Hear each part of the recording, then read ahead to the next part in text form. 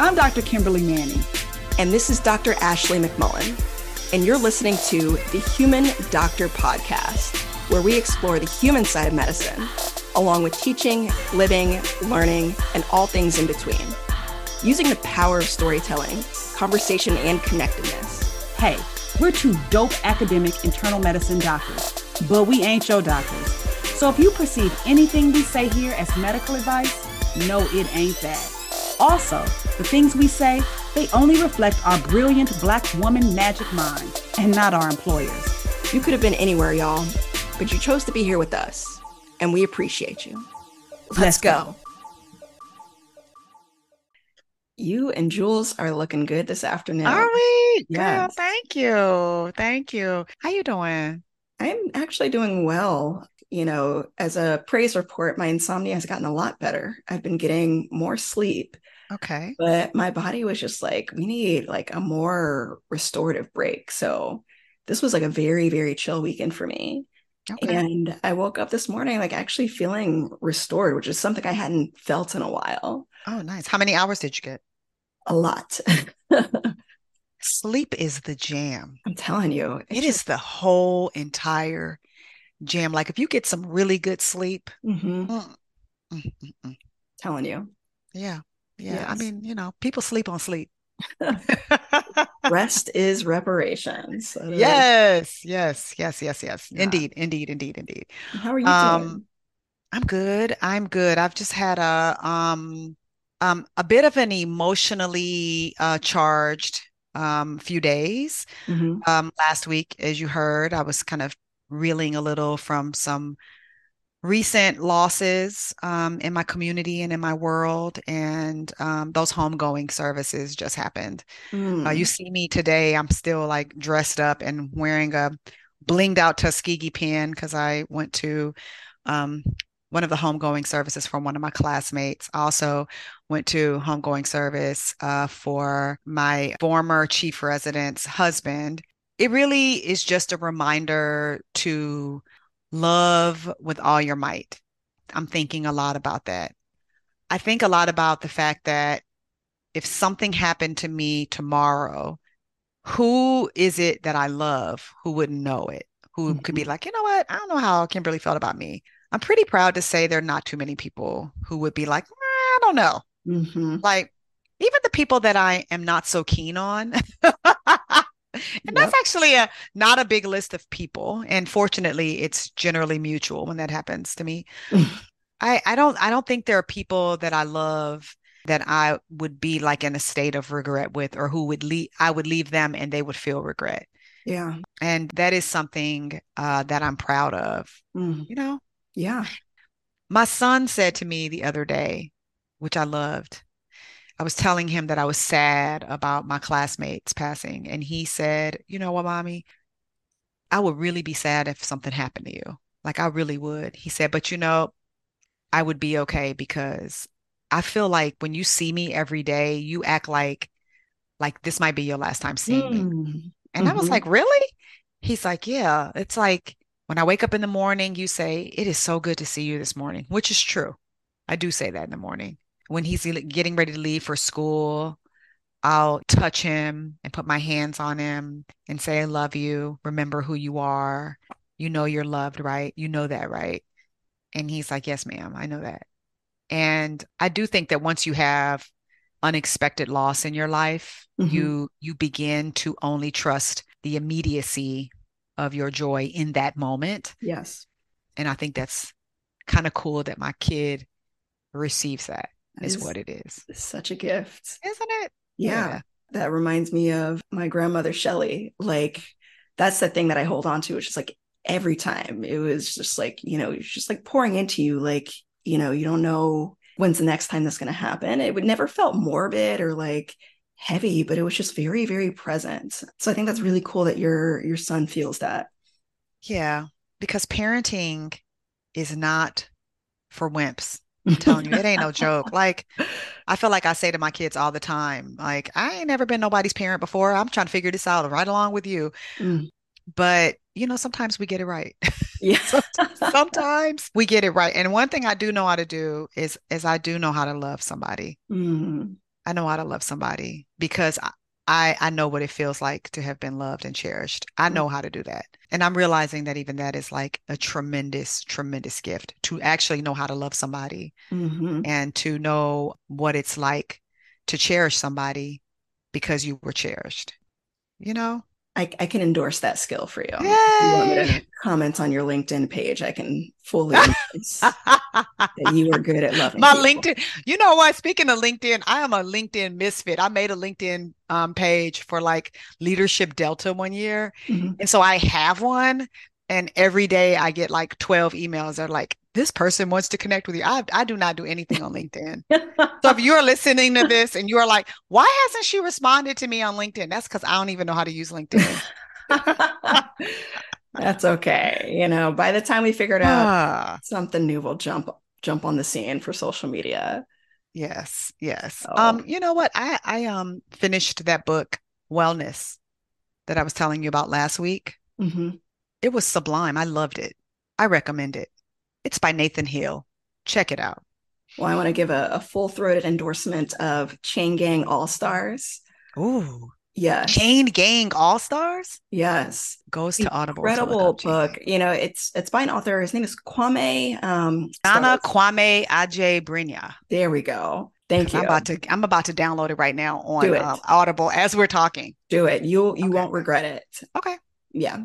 And then I want to also give a quick shout out to Bellevue Literary Review, which had their online virtual benefit last week. And yours truly got to converse with one of my favorite poets in the last issue of BLR. You want to know what the name of his poem was? I actually have it right here. The James Webb Telescope Detects a Heartbeat. It's a poem about loss, but it explores that loss through the greater questions about the universe, the cosmos, an opportunity to both like nerd out, but also appreciate like the beauty, the mystery, in the grief. Love it. Love it, love it, love it. That's awesome.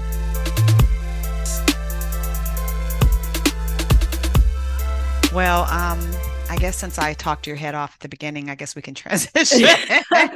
Yep. It's your time to shine. Your debut after a prolonged break, which I have been I looking feel like forward to. debut is a word loaded with pressure, by the way. I'm not, but I mean, first of all, I'm not trying to pressure you, but also who rises to pressure better than you? Of all the times Yeah, you've told me that you've shown up and knocked it out the park with very little preparation. that's the middle child in me. You know, what Yes. can I say? I'm a middle child. I've thought about the story that I'm going to tell, Mm-hmm.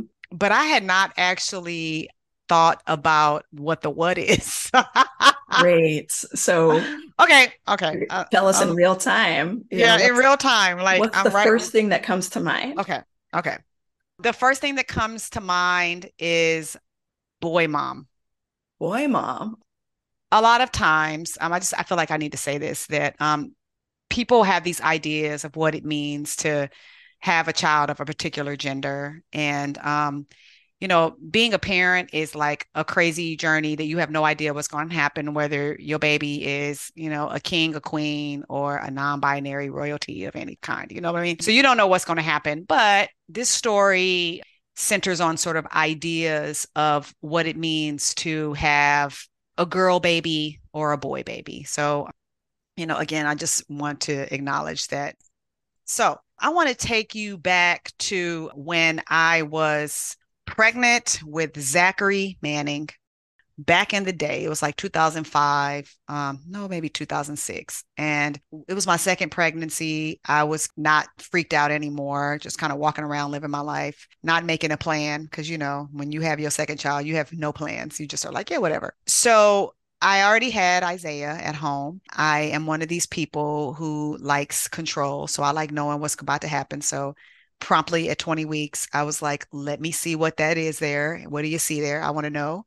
And so we were told that our child will be assigned male at birth. That would be our second child assigned male at birth. So I'm like, okay, cool. But interestingly, I didn't even need an ultrasound because all I needed to do is walk around Grady Hospital. Because, baby, let me tell you something that's going to happen to you in Grady Memorial Hospital if you are pregnant and showing. Somebody is going to point at you and tell you with 100% accuracy the gender of your baby, just based on how you look. I mean, And I heard all kinds of things. I mean, I would get on the elevator, people would be like, oh, you got a boy there. And I'd be like, as a matter of fact, I do. Even when I didn't know yet, they'd be like, oh, what you having? You having a boy? I'd be like, I haven't found out yet. Oh, it's going to be a boy. That's a boy all day, all day. I was always told that. After a while, it got to just be kind of like a fun thing. I would probe people to see what they'd say. I remember this lady looking at me going, oh, yeah, that's a boy. And I'm like, what makes you think it's a boy?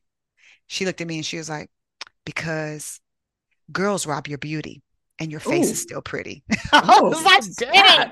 She's like, oh, yeah, your nose isn't spread across your face. You don't have acne. You don't have dark spots on your face. Girls rob your beauty. I was like, wow, that's wild. Okay, cool.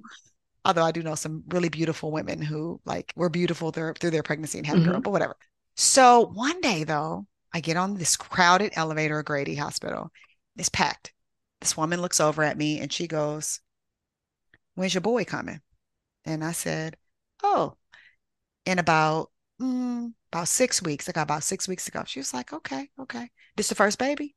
I said, no, ma'am, this is my second baby. She was like, oh, what you got at home? I said, I have another son at home. She was like, oh, okay. You got to have one more then. Now, mind you, like, I ain't pushed this one out. Why are you trying to impregnate me again? She's like, oh, you got to have a girl because boys grow up and they don't see about their moms. Girls take care of you. You need somebody to take care of you when you grow old. Boys don't see about you. They leave. And I was like, I don't know if that's true. My brother is a really good son to my mother. She looks at me and says, is your brother married? It was a packed elevator. And the amen choir was like, yeah. I said, yeah, he's married. He's like, oh, what is his wife like? I mean, I love my brother, but my brother's wife is awesome. Like, she was like, oh, are you sure you sure it's not his wife? And I was like, dang, I'm not 100% sure. My brother is good to my mother, but my sister-in-law is like, she is the bomb. So I was like, I'm sitting there thinking, she's like, yeah, you're going to need to have a daughter or else you're going to grow old and you're not going to have nobody to take care of you. And I am like really actually thinking this through. I'm like, dang, okay. So then I began asking the Grady elders in the hospital, hey, my second child is a boy. What do you think about boys when it comes to taking care of their mamas later? Yeah, girl, you're going to need you a daughter, honey, because them boys, honey, they don't see about their mama. You get old, honey, you're going to need your daughter to see about you. Like, damn, the boy put you in a really good nursing home. But your daughter, now, she going to bring you in her house. She going to see about you. She going to make sure you clean, ain't got no hairs on your chin. Wow, okay. And I actually found myself really entertaining this, like as a thing, like where, and I met Harry when I was 31. Zachary was born when I was 36. And I was like, not sure I was going to have more kids. I'm like, oh my God. Really actually thinking maybe I need to have a daughter for this reason. And I'm like, this is so stupid. But then I would always be looking around in the hospital trying to see who was at the bedside. And it would always be somebody's daughter. I'd be like, and who are you? Oh, I'm the daughter. How many kids do y'all have? 6. All girls? No, I'm the second child. I'm the daughter. I'm like, damn, the daughter would be showing up. So that brings me to this day. I was rounding in the hospital and I came down to the emergency department to admit this elderly woman to the hospital. She had urosepsis and she had gotten pretty sick. And when I walked into the emergency department to admit her as the internal medicine attending, this man was sitting on a chair and he had his foot like propped up on the gurney and he was holding like a folded Atlanta Journal-Constitution, reading it. And I walked in and I was like, hello, I'm Dr. Manning. I'm the senior doctor on the team. And he stands up and he takes his hat off and holds it to his chest. And he says, oh, hello. My name is Ricky. I'll give him a name. I'm Ricky. I'm Miss Elliott's son. And I was like, okay. Hi, Ricky. It's nice to meet you. We're admitting to your mom to the hospital. Tell us everything. He goes, okay. Sounds good. Okay. I said, what questions do you have for me? He asked me a couple questions and sat back down. And every time I came into that room to see Miss Elliott, Ricky was sitting in that room, leaned back. Ricky was probably, like in his mid-50s. Some days he had on a work uniform, but he was seeing about his mama. So I come in and I'm like, so Ricky, do you mind me asking, does your mom live with you? he was like, no, ma'am, my mom lives near me, but no, she doesn't live with me. I was like, oh, who does your mom live with? He's like, no, my mom lives alone, but I live near her. And I was like, oh, okay. Okay. Are you her only child? No, ma'am. No, ma'am. It's five of us. I'm like, oh, okay. You the oldest? And he's like, no, ma'am, I'm not. I don't know. I'm not. And I'm like, okay. But really, what I was really trying to fish for was, why is Ricky there? He's a son. Why is your son here? And I'm trying to figure out the genders of the other kids. He's like, it's sisters in there. I'm like, where are your sisters at? Oh, they here. They live in Atlanta. I'm like, huh. So finally, the day comes where Miss Elliott is well enough where she can leave. And I'm sitting at the nurse's station typing a note, and Ricky comes out and he's like, hey, I'm going to be taking my mom home. Is there anything else I need other than when the medicines come up to the floor? And I said, no. And he said, okay. I said, what questions do you have for me, Ricky? He said, no other questions. And I was like, okay. And he starts to walk up and I said, excuse me. And he turns around. I was like, Ricky, can I ask you something? Remember, like at this point, I'm not pregnant anymore. I've had my children, but I have still been holding on to this idea that maybe I'm going to grow old and not have kids who see about me. Yeah. And I get up from the nurse's station, I walk around and I say, your mother has been in this hospital for 4 days and I have not rounded on her one time, and you were not at the bedside. And even if you weren't there, you walked in, or there was evidence that you had been there. And what I want to ask you is, I am a mother of 2 sons, and somebody once told me, and not just somebody, many somebodies have told me that sons don't see about their mothers. And you are seeing about your mother in a way that refutes that. And I just want to say, what is it that your mama did? Or is there something that I'm missing? You are the first person to show me that that's not true. And he looked at me and he took his little hat back off and held it to his chest. And he said, Miss Manning, your kids see about you if you see about them. Ooh. Mm. He said, look, man, Mm-hmm. my mama saw about us every day. She made sure that, we didn't have a lot coming up, but she made sure that, our faces were cleaned. She made sure that, we had enough underwear and clean socks, and that we got big hugs, and that we got food to eat. But my mom made sure that all of our needs were met, our basic needs. But then on top of that, she just made us always feel safe. And I said, well, did your mom ever say when she grows old, she expected? And he cut me off. He was like, no, no, no, no, no. Mm. He's like, it is my privilege Wow. to see about my mom. I'm just the one that lives closest. He said, my sisters, they love my mother too. We all the same way. He said, don't let nobody tell you that sons don't grow up to see about their mothers. He was like, I would do anything for my mother because she did anything for me. He said, look, all you need to do is just love on them and let them know how much you love them. And when you grow old, they're going to want to be there. And that's it. Mm. And I almost like broke down crying because this was actually really a fear that I was holding on to. Wow. And I was like, are you married? And he said, yeah, I'm married. I said, do you have children? He said, yeah, I have children. Yeah, I do. He said, but my mama is my mama. I said, well, did people call you like a mama's boy? He's like, no. He's like, no. I just live near my mother. I'm a business owner. I'm the one in a position to be able to come over here to Grady.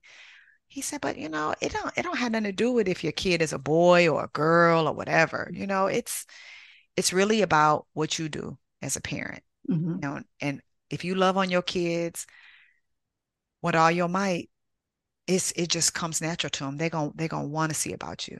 Right. I was like, wow, okay.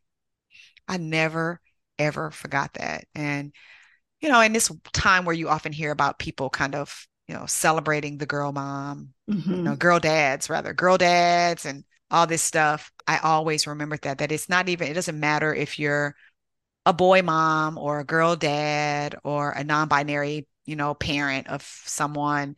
It really is about your kids feeling safe and loved and Mm-hmm. cherished. And the natural thing being that they want to reciprocate it. It's kind of like what I was saying early. I know how to love somebody. I know how to do that. But the only way you know how to do that is if somebody does it for you. And basically what Ricky was telling me was, I know how to show up for my mama because my mama showed up for me. Yeah. And I'm just doing what she taught me.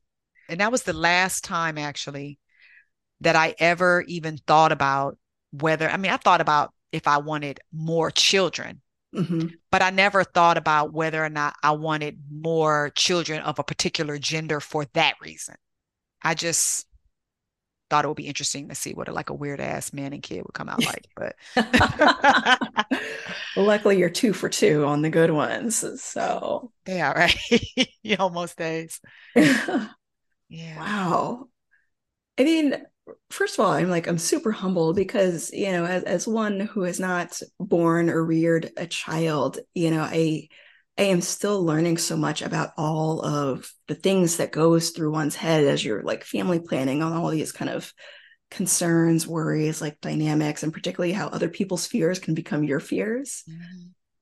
And I think the thing that stood out from your story and from Ricky was just like how he talked about like the privilege of caring for his mom, not the expectation, not the burden. It was just like, it is my honor to give back in this fundamental way, and how that is directly tied to the love he received. And that to me is just like, it's so beautiful, like as a parent to just to love your child. And that is like literally the best thing that you can do. Right. And I will tell you, it's not as easy probably for some people as it is for others, right? It's not that hard for me because I grew up in an environment that wasn't full of chaos and where the love could be, you know, front and center. And I say that piece about I didn't grow up around a lot of chaos because a lot of times homes with chaos, there is love there, but the chaos causes it to, you know, get lost. And I was shielded from a lot of that. And I just felt like such like a plume of relief like float out of my body when he said to me, oh no, I'm just doing what I know how to do. I'm basically just doing what I learned how to do. You know, it's kind of, and he said it like it was as ordinary as, you know, oh yeah, when I put a toilet paper roll on, I put it over, not under, because that's how I grew up doing it. And when I get up in the morning, I make my bed because I grew up doing that. And when people grow older, I see about them because I grew up seeing that. This is what we do. This is how we love. This is what love looks like. Support is a verb. It's an action verb. And I just love that. And I love that in this little world of Grady Hospital where people think it's gunshots and people who come from resource poor settings, which they were from a resource poor setting. Like there's something different about people just because they come from a resource poor setting. Nope. Love is still the what. It's still the thing. Yeah. I mean, first of all, like, when are we going to make a book of Gradyisms? I feel like I know, right? Wisdom is too precious not to put out in the world. And two, like, you know, the beauty of just mother and child, you know, again, you know, a lot of stuff gets co-opted by these gender roles and expectations. And just to be able to see something that disrupts our narratives and recognizing, like, when love is at the center, a lot of that stuff kind of falls by the wayside. And then, you know, the other theme I have to kind of comment on, particularly because we just did a whole Nocturnist show on caretaking, is just like, there's the love, there's the intention, there's the privilege, but also like the need for more ways in which people can effectively like give good care and not, you know, have to like depend on, you know, a job that lets them take off, or, you know, having to navigate these really complicated home healthcare systems and things like that. And, you know, it should be a privilege. It should be beautiful. And we should live in such a way that we can really enhance people's ability to do so. Yeah, it's hard. I mean, I think there's obviously just the resources piece, right? Mm-hmm. And I will say that one of the things I love about working at Grady and working with our social workers is a lot of times when people think that there's nothing we can do, there's something we can do. Mm. I do think that there are spaces where those of us who like trying to help people make a dollar out of 15 cents, Mm-hmm. hopefully more of us will be drawn to spaces where we need to do that. Yeah. But I think one other piece too, and that's often a fear of mine, which has nothing to do with gender, is that this generation often demonstrates a selfishness that makes me feel afraid, that makes me think like, well, that was just very unselfish also, right? Mm-hmm. Yeah, sure, that man was had a job where he could leave, but he was willing to leave and go and sit around Grady and do all these things. But I think whenever I have to have those thoughts, the thing that makes me find peace again is that, like Ricky said, you do what you see. Mm-hmm. You do what you see. Yeah. And my kids are in a space where they witness a lot of things. Like my husband is very much a caregiver to my mother-in-law and to his father's only living sister who didn't have kids. If my mother needs something, my brother is really a very great role model there, better than me. And I think them seeing that, I think it just is a natural thing. Mm-hmm. Instead of me assuming that, oh, no, it's this generation. No, it's really like the people to blame would be our generation if we are the ones not taking care of the people that took care of us. So yeah. Harry and I often find ourselves trying hard to line our resources up so that at least our kids can emotionally care for us. Yeah. And that we don't force them to financially care for us. And that's not always possible. Yes. But those things can muddy up the two, right? Yeah. Because if you're already strapped financially, what you gonna do? So yeah. Child, being grown is I think I'm gonna give being grown like 3 stars out of 5. Yeah. 3 stars with no comment. Yes. Man. Yeah, I can't say if I recommend. Yeah. Well, I will say you still make it look good. So I'm happy to have a friend like you. And it makes gaining more years on this life less daunting. Yeah. I'll let you know how the rest of the 5th row goes because these 50s ain't no joke.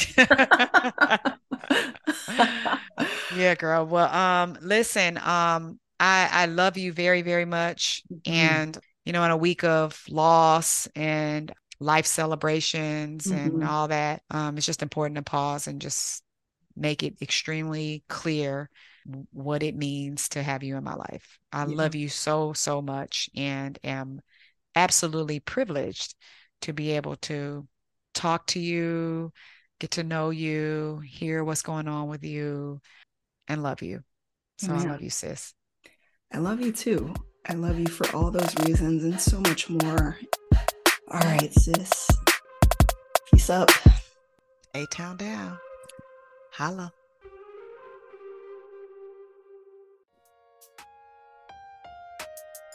That wraps up this week's episode of the Human Doctor Podcast. Special thanks to our favorite brother gastroenterologist, Dr. Chuma Obiname, for the beats. Shout out to the Dr. Ashley McMullen for editing and production. Mad love to our podcast family at The Nocturnist and the Clinical Problem Solvers, our Med Twitter fam. And especially shout out to all of you, our listeners. Until next week, remember, we see you and you are enough. Holla!